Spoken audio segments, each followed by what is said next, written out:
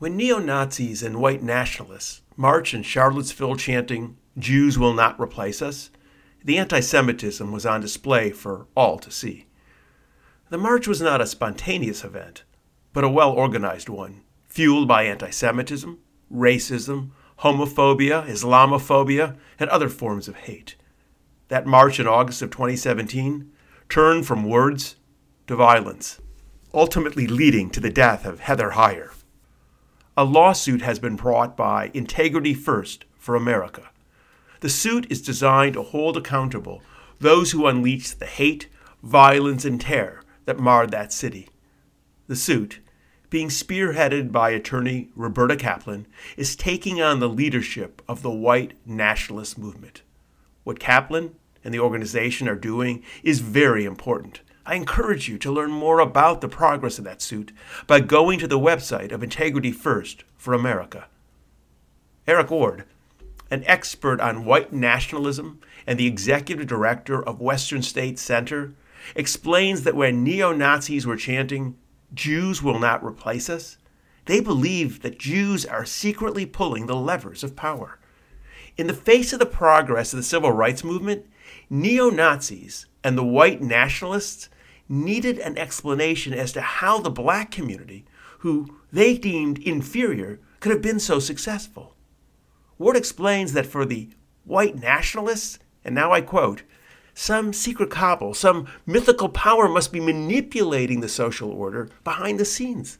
That this diabolical evil must control television, banking, and entertainment, education, and even Washington, D.C. It must be brainwashing white people, rendering them racially unconscious. It is, of course, the Jews." Unquote.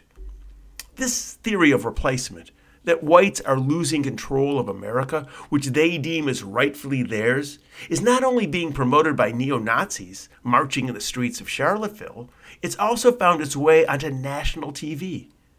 Tucker Carlson of Fox TV has been making the same claim on his show with a bit more nuance and style, but it's replacement theory nonetheless. The Anti-Defamation League, known for speaking out against anti-Semitism, recognized exactly what Carlson was saying and issued a statement demanding that he be fired. The statement by the ADL in part reads, and now I quote again, in a segment on his program dealing with voting rights and allegation of voter disenfranchisement, Tucker Carlson disgustingly gave an impassioned defense of the white supremacist great replacement theory, the hateful notion that the white race is in danger of being replaced by a rising tide of non-whites. While couching his argument in terms of what he described as the Democratic Party attempting to replace traditional voters with immigrants from third world countries, Carlson's rhetoric was not just a dog whistle to racists, it was a bullhorn. And they continued, "Make no mistake, this is dangerous stuff. The Great Replacement theory is a classic white supremacist trope that undergirds the modern white supremacist movement in America. In short, this is not legitimate political discourse. It is dangerous race-baiting, extremist rhetoric." Oh, as you would expect, when he was challenged for what he was doing, Carlson didn't back down. He simply doubled down on what he said, claiming that this wasn't racism or anti-Semitism, but all about voting rights. Let's be clear. Just because Carlson can stare into a camera with a bemused look on his face, claiming that he's not using racist rhetoric, doesn't make it so.